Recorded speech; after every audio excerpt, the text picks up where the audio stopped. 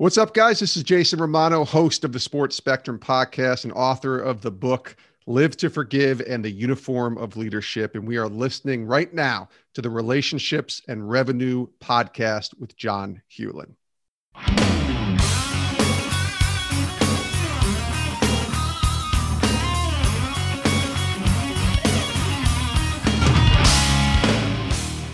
This is Relationships and Revenue, the show where real answers come from real discussions about what holds men back in their relationships at home and in business. A better bottom line at work means improving life at home. This show is all about helping you become a better entrepreneur and a better man. Welcome back, everybody, to the Relationships and Revenue podcast. I am your host, John Hewlin. So happy you decided to join us today, and I have a very special guest for you. Jason Romano is with us today. Jason, how are you? What's up, John? How you doing, man? Man, I am fantastic, doing much better than I deserve. That's it. Same here. Just glad to be here. This is awesome. Thanks for inviting me on your show. You bet. You bet. Glad to have you here. So listeners, if you are not familiar with who Jason is, let me fill you in. So Jason, as you heard in the intro, he is an author of 2 fantastic books, by the way. Jason's a speaker. He's been a media professional for over 20 years. He was a producer on ESPN, Emmy award-winning producer, and your award is where? Because I don't see it behind you there. It's on the mantle downstairs to show everybody, of course. You got to display an Emmy, don't you? Well, trust me, I would if I had one. So it's down above the fireplace in the living room. That's where it is. Nice. Yeah. All right. Place of prominence like that. That's right. All right. And so he also mentioned that he is a podcast host as well. He's the host of the Sports Spectrum podcast. And on that particular podcast, you interview, athletes and coaches and entertainers, personalities. But it's a bit of a twist. You don't have just anybody on your show. That's right. No, we could have every athlete that's available, but we're a little more selective, I think, because the content that we produce is very, I don't want to call it niche content, however you pronounce that word, but our goal is to glorify God in all that we do with Sports Spectrum. Mm-hmm. And so the conversations that we have intersect sports and faith. And so if somebody is on our show, you can guarantee that their faith is important in their lives and an important part of their lives. So that's kind of what distinguishes us, I think, from a place like ESPN or Bleacher Report or Fox, is that we are very intentional about talking about these players, these athletes, coaches, whoever we have on, about their faith in Jesus. Gotcha. Okay. Yeah. And that's actually a nice little segue into something I wanted to talk about briefly for you listeners, to let you know the guests that I have on the show, every single person is on here for a reason. Now, they're not always on here for the same reason. Sure. But hopefully by the end of the interview, you'll know why I decided to have Jason on. But there's always a reason for every guest I have on. And the really cool thing is each of the guests either was ahead of time or has become a friend to me, and obviously a friend to the show, and hopefully to you all one day as well. And we'll tell you at the end how to get in touch with Jason. All right. So we talked a little bit about you, Jason, and I wanted to mention to the listeners also just some of the things that you worked on when you were at ESPN, to see if they even recognize some of the names. I have a suspicion they might, but you never know. Sure. So Jason worked on shows like SportsCenter, Monday Night Football, the Mike and Mike in the Morning, Sunday NFL Countdown, College Game Day, and a whole host of others. So he got his chops on ESPN, and that's how he made his connections in the sports world. Jason mentioned earlier that his faith is very important to him. It is to me as well, listeners. And so one of the things I wanted to talk about, Jason, it's twofold. One, I want to talk about you and what you've done, and kind of, if you wouldn't mind, just take us back a little bit, kind of how you got your start and how you even got into ESPN, and then how you transitioned into where you are now. Sure. John, when I think back to kind of where I am now, it really all starts with being 5, 6 years old and sitting in my grandfather's living room with my grandfather and my dad and watching sports. They were the ones that introduced me to sports, showed me sports, showed me who I can remember in my household on a Sunday in the fall, the NFL was always on. And my dad is a big Giants fan. My grandfather, before he passed, he's a huge Green Bay Packers fan. And, I watched those games. And of course, I didn't choose either of those teams. I became a Dallas Cowboys fan because that's what kids do, right? They rebel. Right. And I saw the star on the helmet at 5 or 6 years old. And I thought, man, this is amazing. These guys, these heroes of mine, Roger Staubach and Tony Dorsett and Danny White, after Roger retired, like those were my heroes in the early 80s watching sports. And so I developed this passion for sports. In many ways, I tell people, not just when I was 6 or 7, but all the way through high school and even into college, sports was in essence my religion, my God, because I didn't grow up in faith or anything like that really, and have a deep rooted interest in who God was or any kind of faith. So sports was what the idol was in my life that I ran to, that I gravitated towards, that I put all of my energy and effort into, whether I was playing sports, watching sports. That's all I cared about. And so I credit my time of even getting to ESPN from really those early years of watching sports and studying sports. I mean, I studied it. I had notebooks and I would read the newspaper and fight my brother for the sports page every single morning to see the box score back in the 80s, because I'm old enough. I'm sure maybe you are, John. I don't want to date you, but I am. Trust me. In the 80s, that's what we did. That we didn't have the internet. So we had to run to the newspaper and see who won the game the night before. And maybe you got a game locally on ESPN that you could watch, or a local channel or whatever. But for the most part, you even had it in your area. Correct. At right. Point. Like even Dallas, as I rooted for the Cowboys, they were on, I would say maybe 8 out of the 16 games were on in my household, which is still a lot for a team in Dallas. And growing up, I grew up in upstate New York. The Cowboys weren't the local team. The Giants were the local team, the Jets, the Bills, the Patriots, when they got a little bit better. So those were the teams that you pretty much watched every week. And I can completely understand why fans of local teams, stay with those teams, because those are the teams that are on every week. But for me, especially thinking about the 80s, we didn't have satellite TV. We didn't have the internet. We certainly didn't have cell phones. So the only way to keep up with your team, if they weren't on TV, was the sports page the next day, or magazines. Remember Sports Illustrated every week was a must read, or even Sport Magazine, which was out once a month. Like every periodical back then was much more valuable than it was now, because now it's saturation and you see it everywhere. But back then it was a big deal. And so that's where I developed my love. It took me all the way through high school and into college. I went to college specifically for broadcasting because I realized I wasn't going to be a pro athlete. So that's where I kind of set the stage, if you will, and started planting the seeds for a journey in this broadcasting world. And that took me, after I graduated, to local radio in Albany, New York for 3 years. Loved my time there, my hometown, and then moved to Bristol, Connecticut 20 years ago and began that journey at ESPN. And, left ESPN 3 years ago, almost 4 years ago now, but it's been an amazing, ESPN, what I always tell people is working at a place like that was truly a dream job. Even further than that, for me, it was beyond what I could dream about.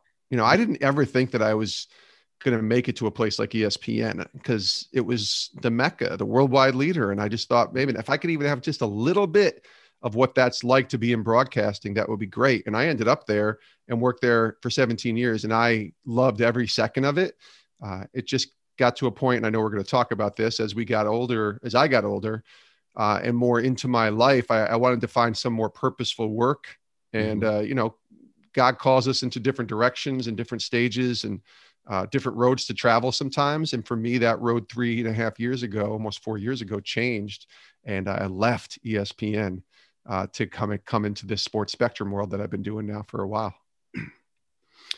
All right. So we're going to talk about that, about you leaving and the circumstances of you leaving ESPN and heading down the road toward where you are now, because I know it wasn't an immediate sort of thing.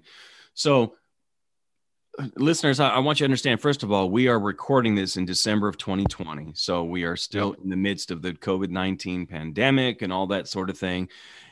And that has had adverse effects on many businesses throughout the United States. And I don't want to get into the whole politics behind it. That's not what this show is about. But it's impacted me and my businesses. So I completely understand that. It's had a huge impact on ESPN, and they've laid off many people, many of whom I'm sure Jason's very good friends with. Yep. And so your move was many years prior to this. So what prompted all that to happen? Why make the change? Because if you're at the worldwide leader over 3 years ago and everything seems to be going well, what could possibly make you want to make that change? Well, interestingly enough, in 2015 was the first time ESPN ever had any sort of significant layoffs. And that wasn't at a bad time as far as the way the company was running financially. Sometimes I think you just make those cuts, right? And they were forced to do that. And that was a lot of behind the scenes people that lost their jobs. And that's when I kind of thought, oh my gosh, that could easily be me. Like some of the people that were let go were there 20, 30 years and just legends. And I realized, wait a minute, these people are valuable people to this company and they're just gone. Their jobs were eliminated. And so that kind of opened my eyes, but I wasn't thinking about leaving. It just made me think, not everybody's safe, and that could easily be me. It was around the same exact time that I started to think about, I guess I was 41 or 42 at the time. And I started thinking, is this what I want to do the rest of my life? Work at ESPN. And I don't think if that answer was yes, that I would have had any issues with that. But I really, in time of prayer and just talking to a few people, I started to feel this nudge, this tug, whatever you want to call it, to kind of explore what that might look like if I was to leave.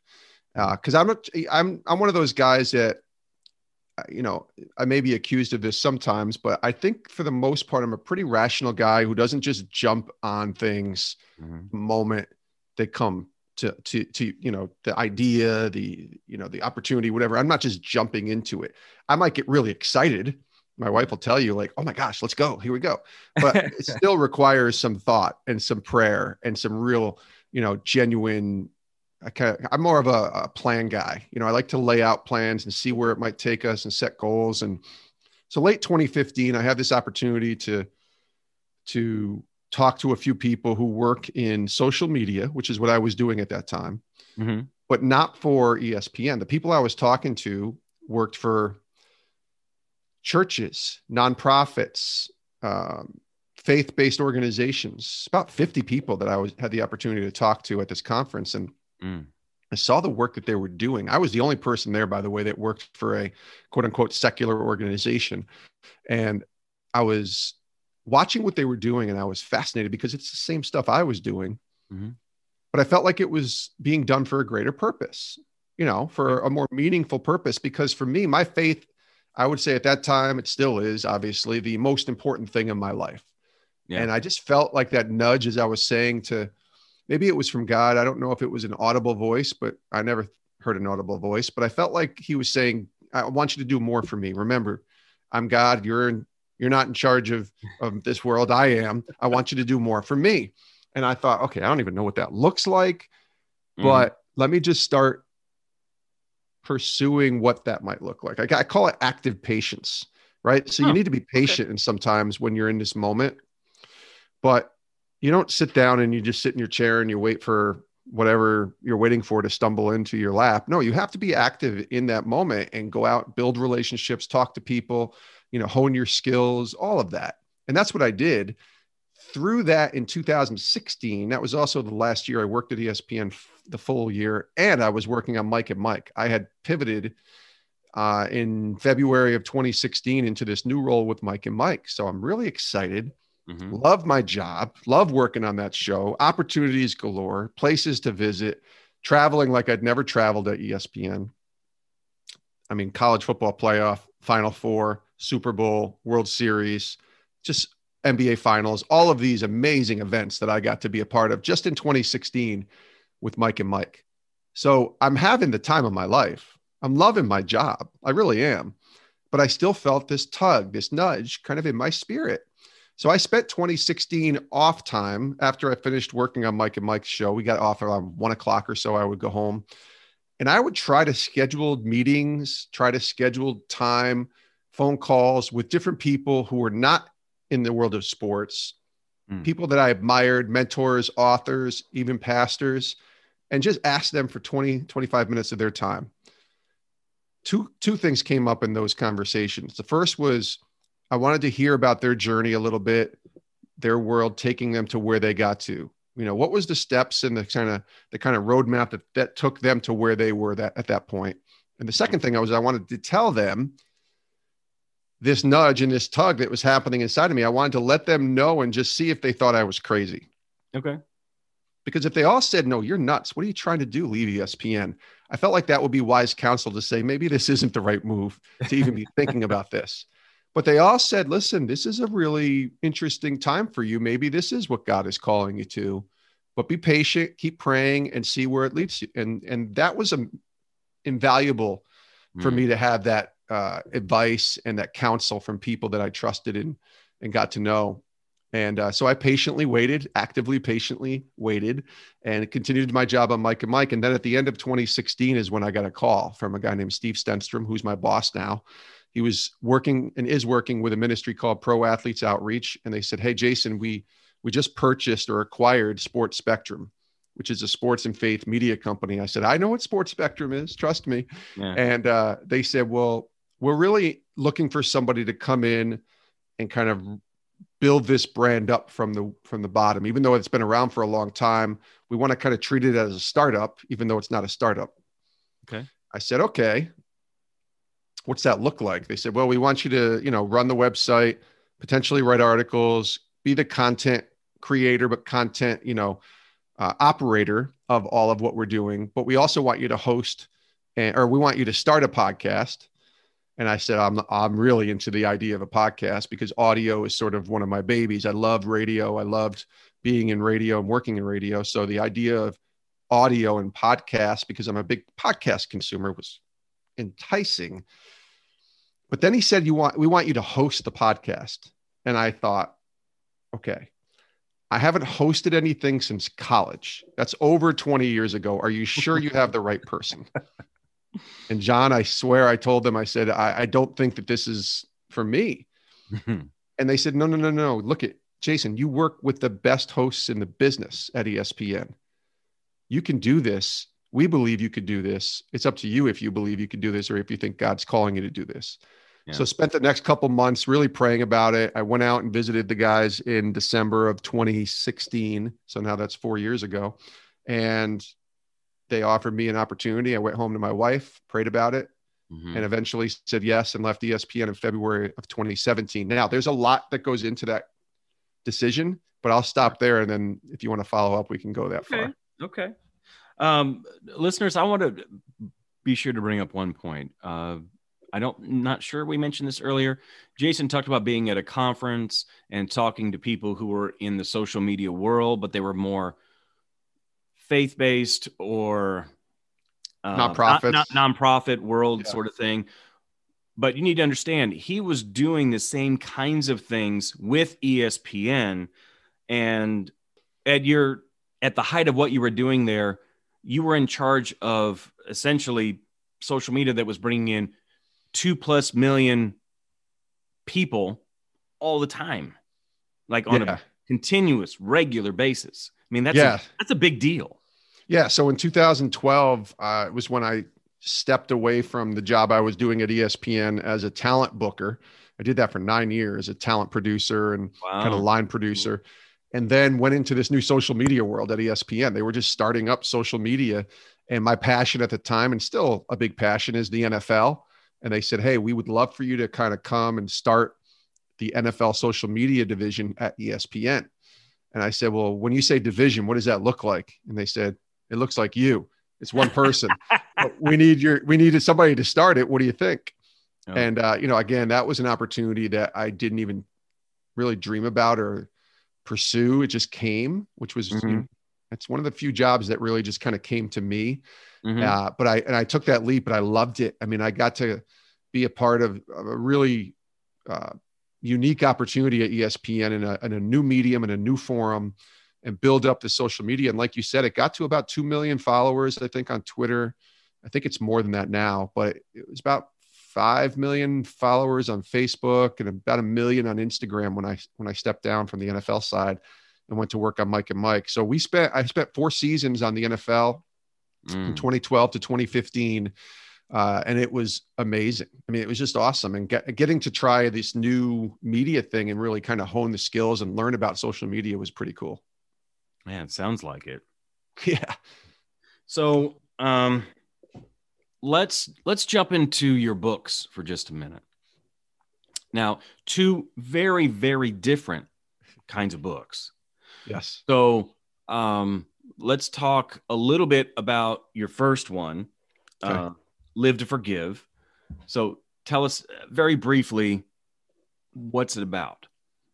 Live to Forgive is a story of forgiveness, my personal story of forgiveness in my relationship with my alcoholic father, which was a broken relationship, a very confusing relationship for just about 40 years.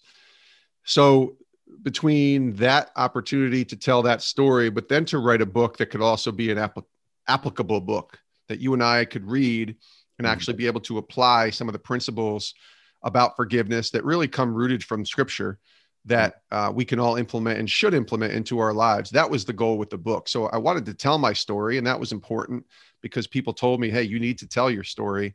Yeah. But I also wanted it to be a book that could be applied into people's lives because we all struggle with forgiveness. It's a very difficult topic. I've had people tell me, I got your book, but I just can't read it yet because they're still struggling with forgiveness. So I get it. Or they've read it and they've only read parts because they haven't been able to go further because they're, again, still struggling with it. So we all have that issue with that burden of forgiving someone, of being able to move forward when someone we love hurts us. That's why we wrote the book. Okay. A couple quick points, especially for you listeners out there. The first one is don't die with your story still inside you. Yes. Far too many people do that. You've got a story to tell. Find a way to get that story out. It might not be writing a book, but it could be.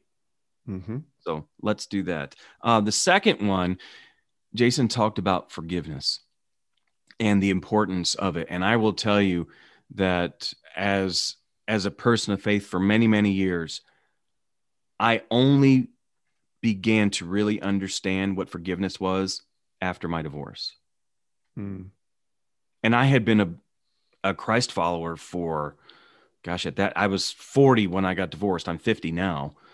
So I had been a Christ follower for 26 years at that point. So I went 26 years without really understanding what forgiveness was on a really deep level.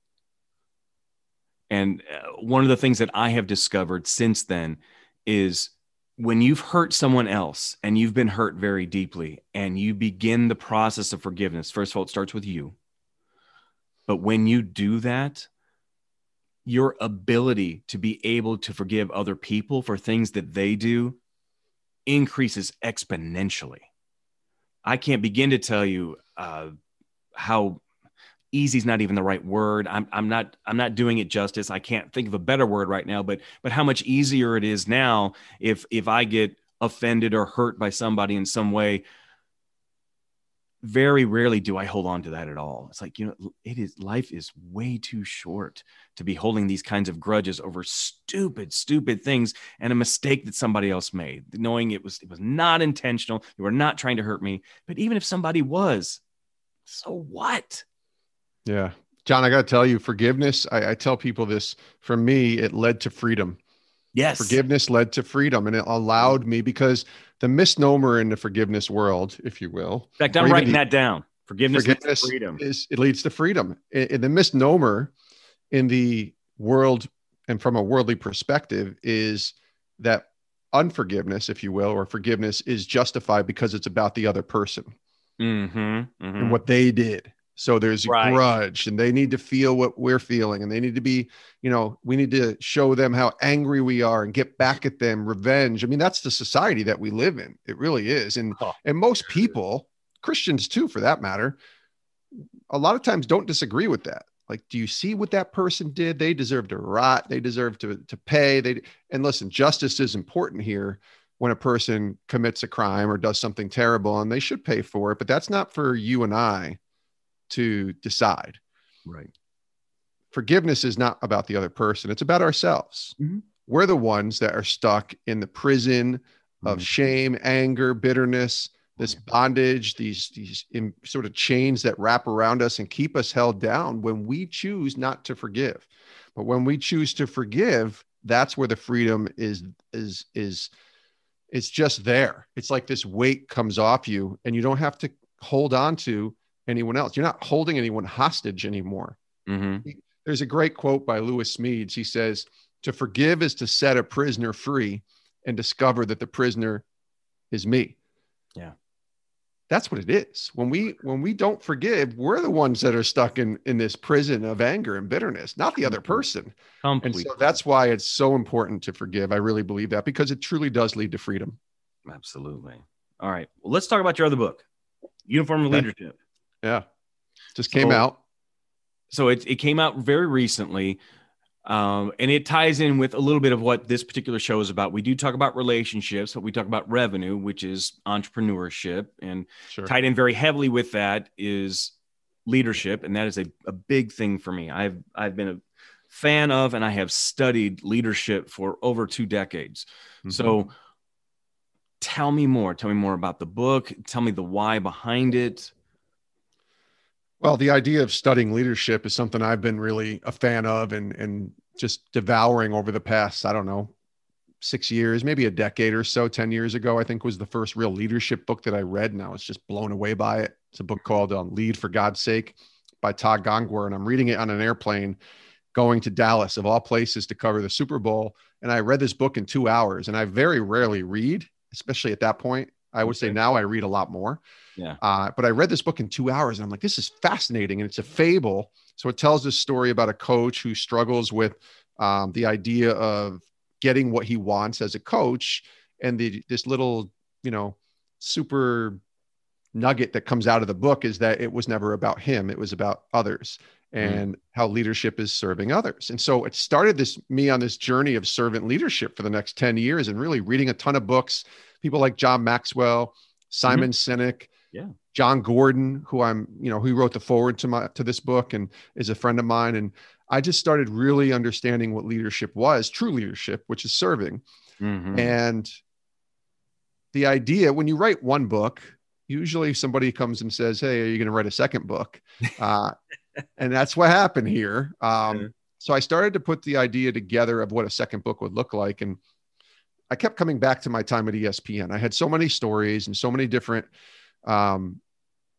interesting, I think, experiences that people might find, interesting for them to read and engaging and entertaining, or whatever you want to say. And with a lot of famous people and famous athletes. So I thought, well, maybe I could write a story about some of my time with these famous athletes. Mm-hmm. So started to put these ideas together. And we were going to call it Tales from the ESPN Car Wash. That was the initial submission of the book, because the ESPN Car Wash is not a car wash in its actuality of what the word is. It's actually what we call having a guest come to ESPN and spend the day at ESPN and go through the ringer, if you will, of the ESPN Car Wash, which is all the different shows. And that was part of my job for 9 years. So I thought, okay, look, maybe Tales from the ESPN Car Wash would be fun. But then I realized as we started writing this, I'm like, I really don't want this to just be tales and stories, which are important. But again, I wanted it to come back to something that people could apply into their lives. So it's a book that you're taking notes on, that you're underlining, that you're giving to someone, that you're going through with a team. Whether you're a pastor or whether you're a coach or a teacher, whoever you are, if you lead a small team, lead a big team. This book, I wanted to be one where you could go through it with your team. And it's written that way, with questions at the end and putting the uniform on. And so the idea of the uniform of leadership came from taking the stories of my time at ESPN, but then what's the leadership lesson that I learned from each of these people? And these lessons are really timeless lessons, right? They're They go all the way back to scripture again, going back to the Bible and looking at Jesus, who is the greatest leader that we've ever seen. And then there's a verse in Matthew 20:28 where Jesus is talking and he says, listen, I did not come to this earth to be served. I came to serve and give my life as a ransom for many. And you can think about who Jesus is, whether you believe in him or not. You know, he is, he claims to be, I should say, the savior of the world, the Son of God. And so if that's who he is, you would think it's okay if he came to this earth and said, listen, guys, serve me. I'm God. You know, I'm here. Now just, you know, kneel before Zod, if you will, if I'm using a Superman reference, you know, kneel before me. And he didn't do that. He said, listen, I came to serve you. I came to give my life for you. And that's the essence of leadership, is to serve and give your life for others. And so that's really where this book centers around now. And that's what putting on the uniform of leadership means. Every day we make a choice. We're going to wear this sort of uniform of leadership in our lives, whether we're leading our family or we're at our job or at church or wherever. The uniform, unfortunately for many of us, we wear that uniform backwards. And, you know, in most uniforms in sports, they have the name of the athlete on the back of the jersey and the name of the team on the front. We wake up every day, a lot of us, including myself, and we put that uniform on backwards and we have our names on the front of the jersey because it's about us. Sure. But you heard what Jesus said. He said, listen, I came to serve you. And so the name on the back of the jersey should remain there. It doesn't mean we throw ourselves out, but it means we have to, who are we playing for every day? Are we playing for are we playing for God? Are we playing for others? Or are we playing for ourselves first? Mm-hmm. And the uniform of leadership, when you wear it properly, is God first, others second, and then ourselves third. Gotcha. Okay.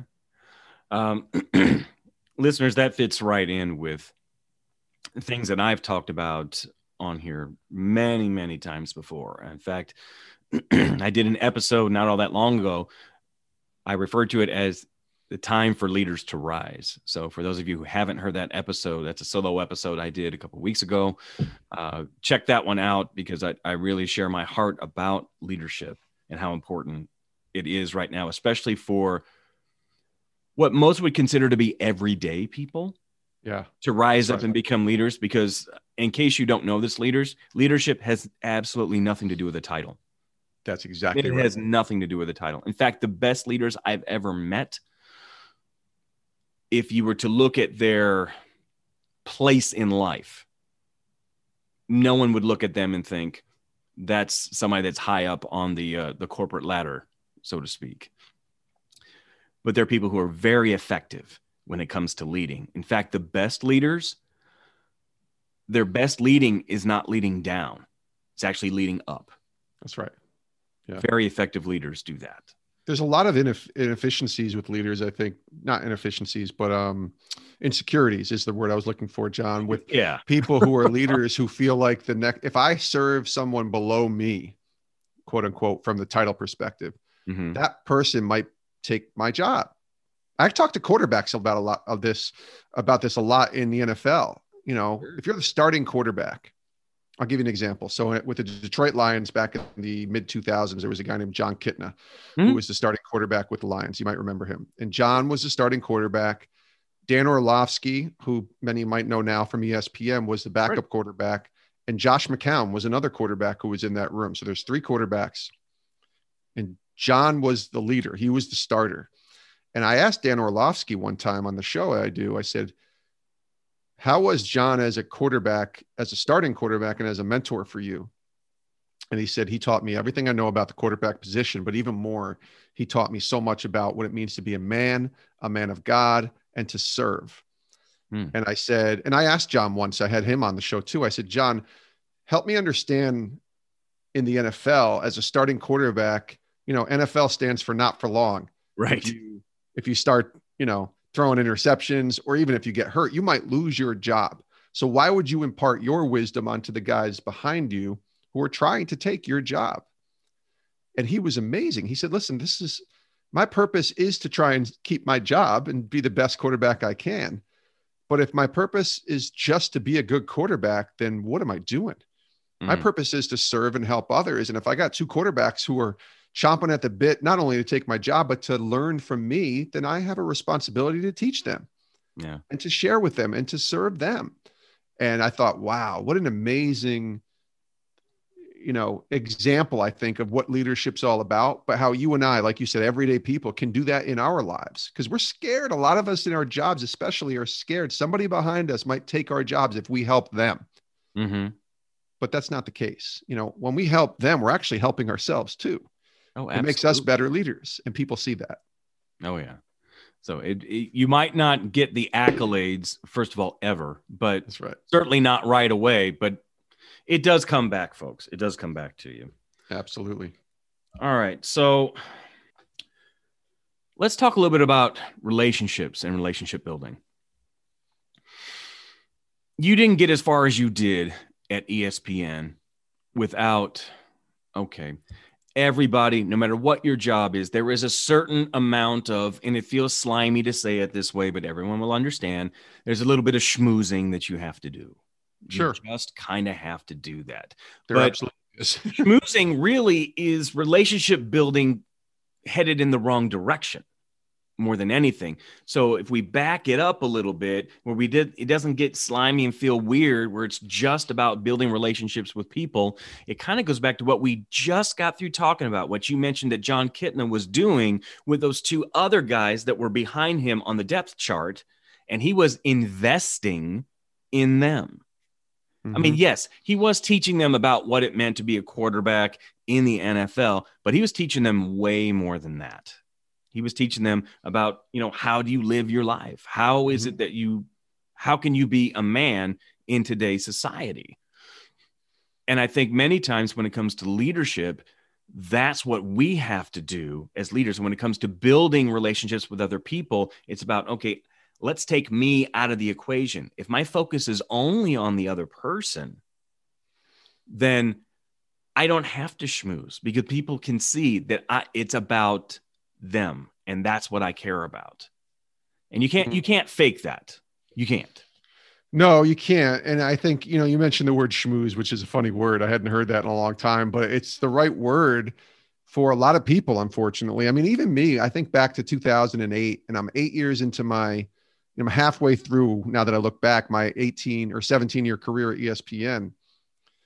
And I was focused on becoming a producer at that point. And this is just title. When I say that, I was a producer. I was a talent producer, but I was trying to become producer one, which was the title. And that meant line producer and running a show. And it meant a status and a job profile that you would take up, move up to the next level. So I was so focused on that.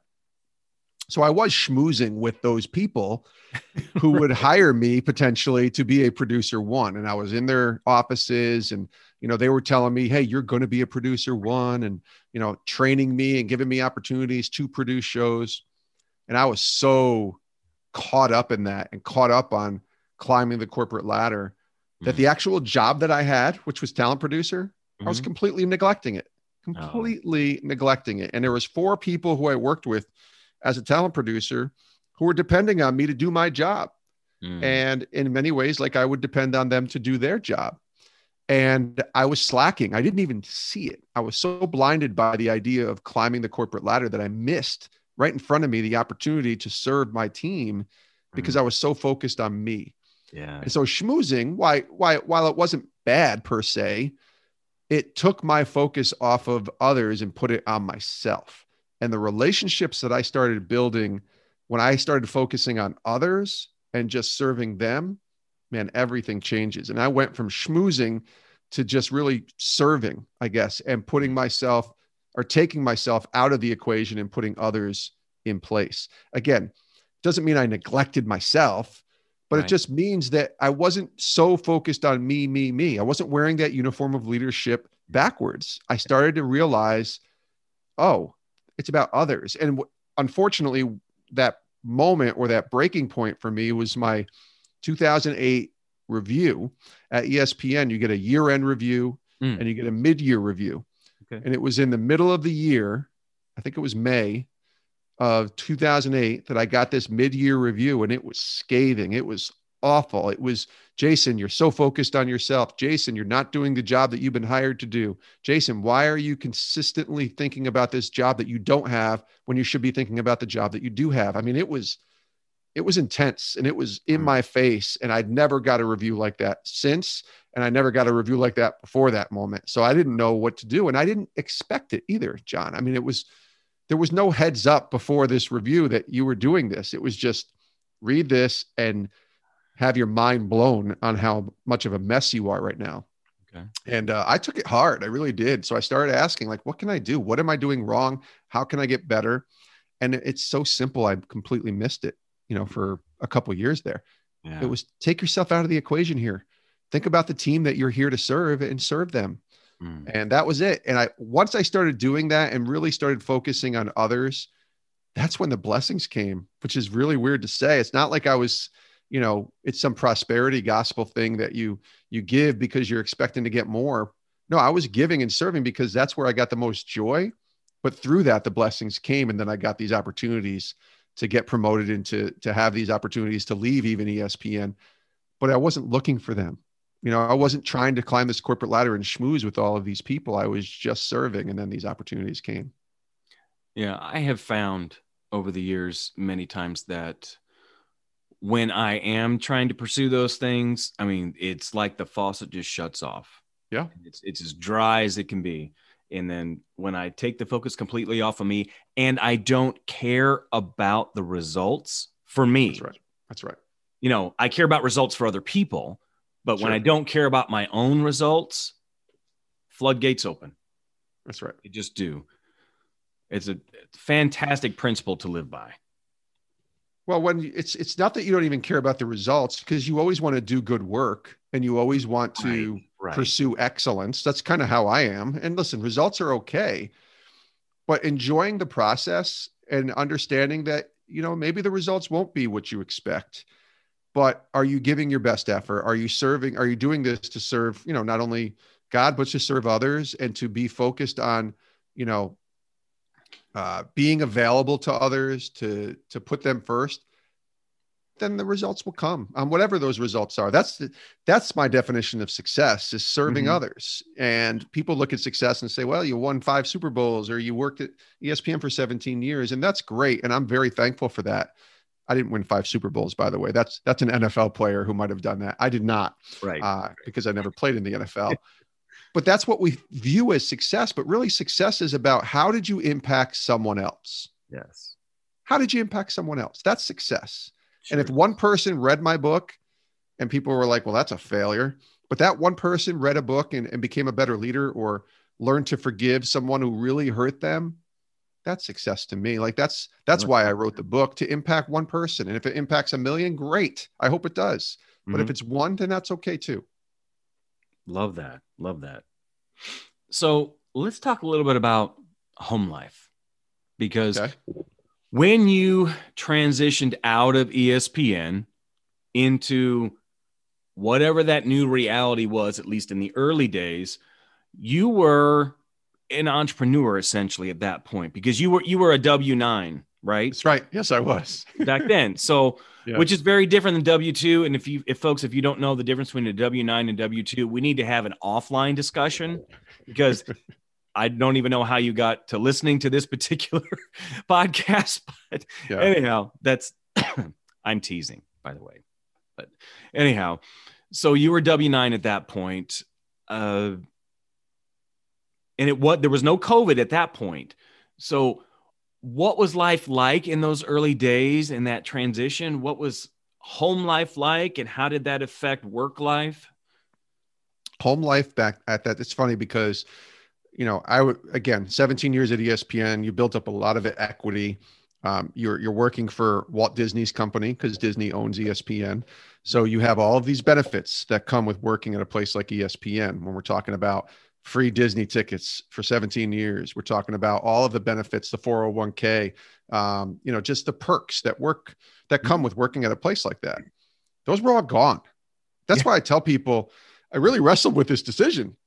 Sure. It wasn't an easy decision to walk away from all of that, a 6-figure job, to not making 6 figures when I left. I took a 40% pay cut to leave ESPN, which didn't make any sense because it was my choice. It wasn't somebody else's choice.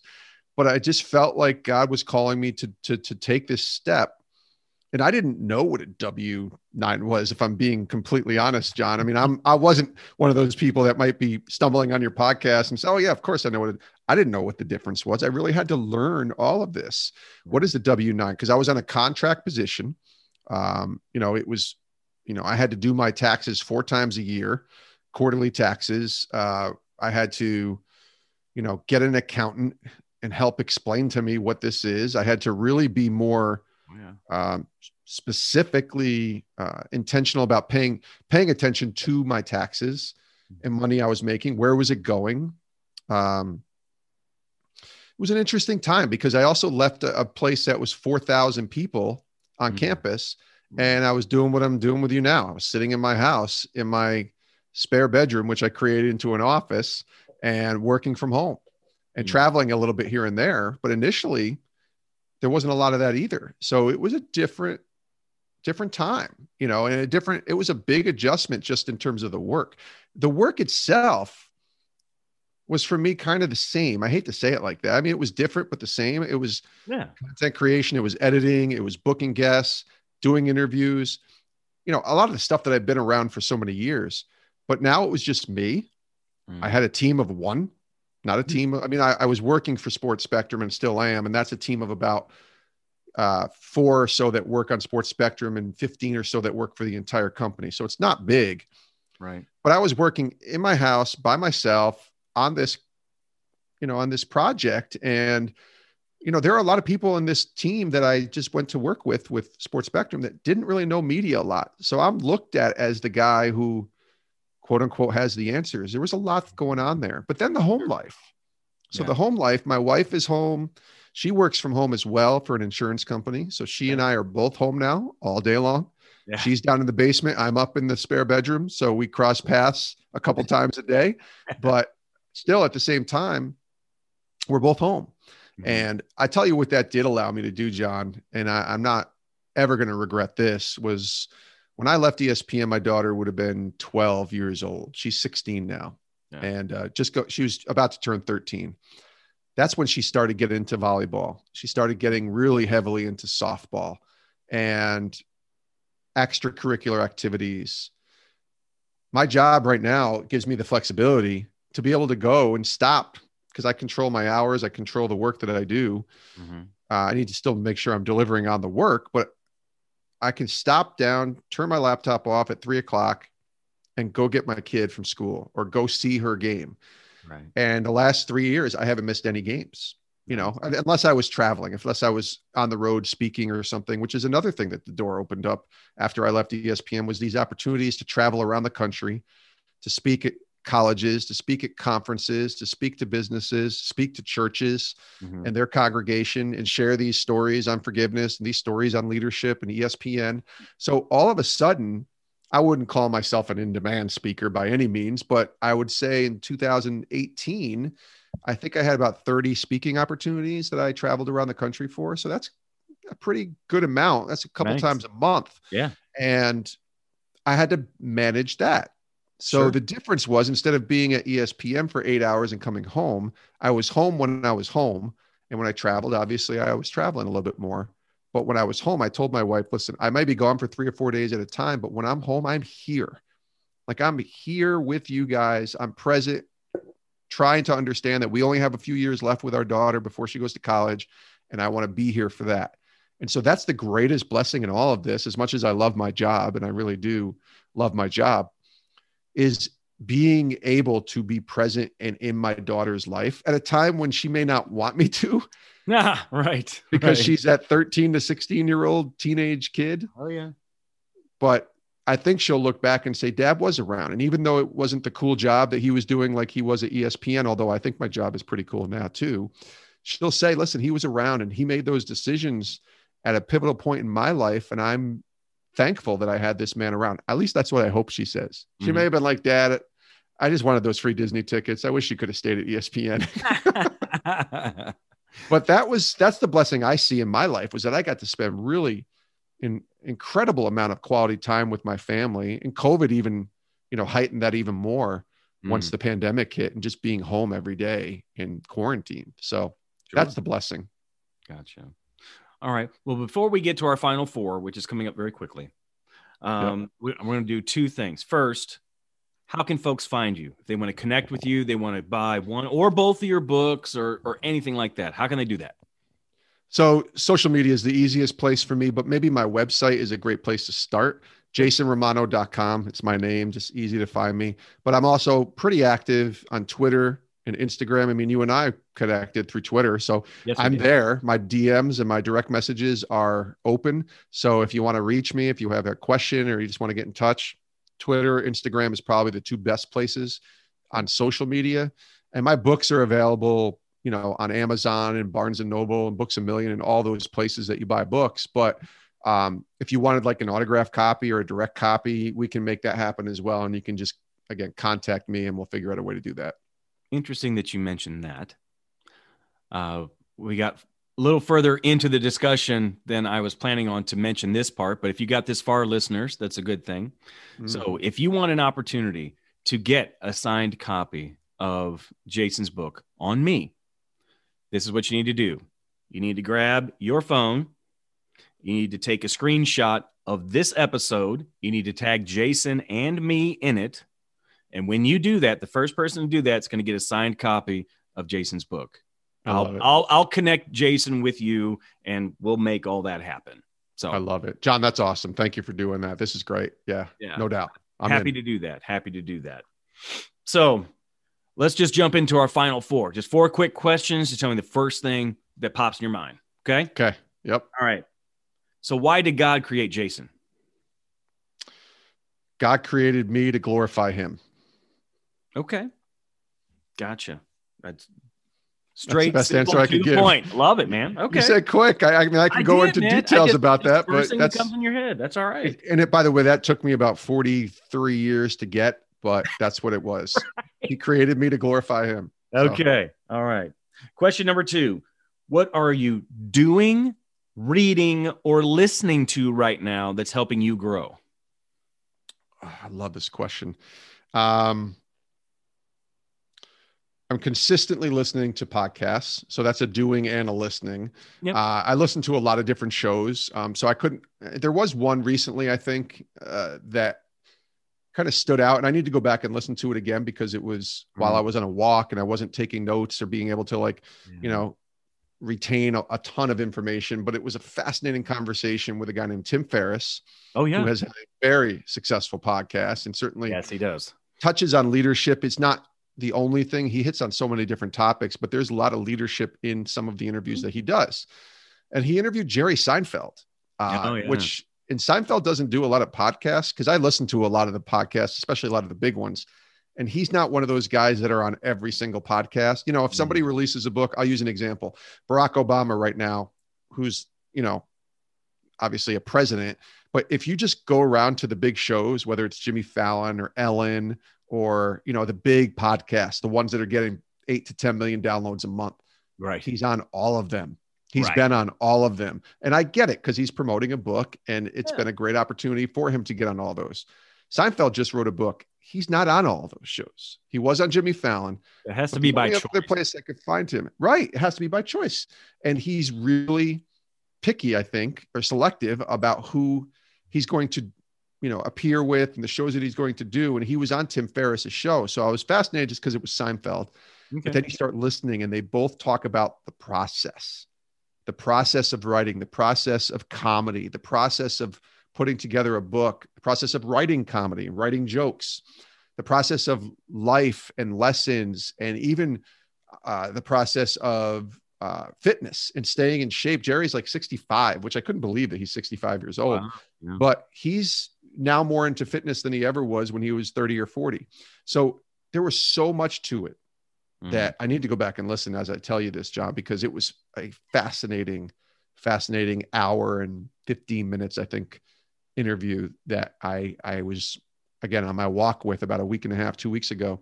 And now the snow is on the ground, so there ain't no walking anymore. So I got to go back and listen and take some notes because it was a fascinating conversation. All right. Question number 3. And this is kind of a two-part question. What do you do for fun?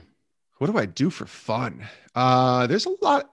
I think I get a lot of joy out of small things. I mean, I like doing things with my family. I like spending time with my family. I can't wait to see my family over the holidays and spend time with them and see them. And, you know, with COVID, that's been hard to do with my extended family. There's two things that come to mind. So this is what is it's like I'm 10 years old again, but this is what I like to do. YouTube is very good for finding old clips of things that were around when there was no VCRs or there was no internet. And, you know, I like I told you, I'm a big Dallas Cowboys fan. So I've been recently, because the current form of the Dallas Cowboys are not a very good team, I will go back and watch like clips from like 1982 NFL games and just remember what it was like to be 9 years old watching these games. And thankfully YouTube has a ton of games on there. So that's something, and I really get a lot of joy out of that. That's just me personally. So that's a lot of fun for me, especially if I'm just killing time.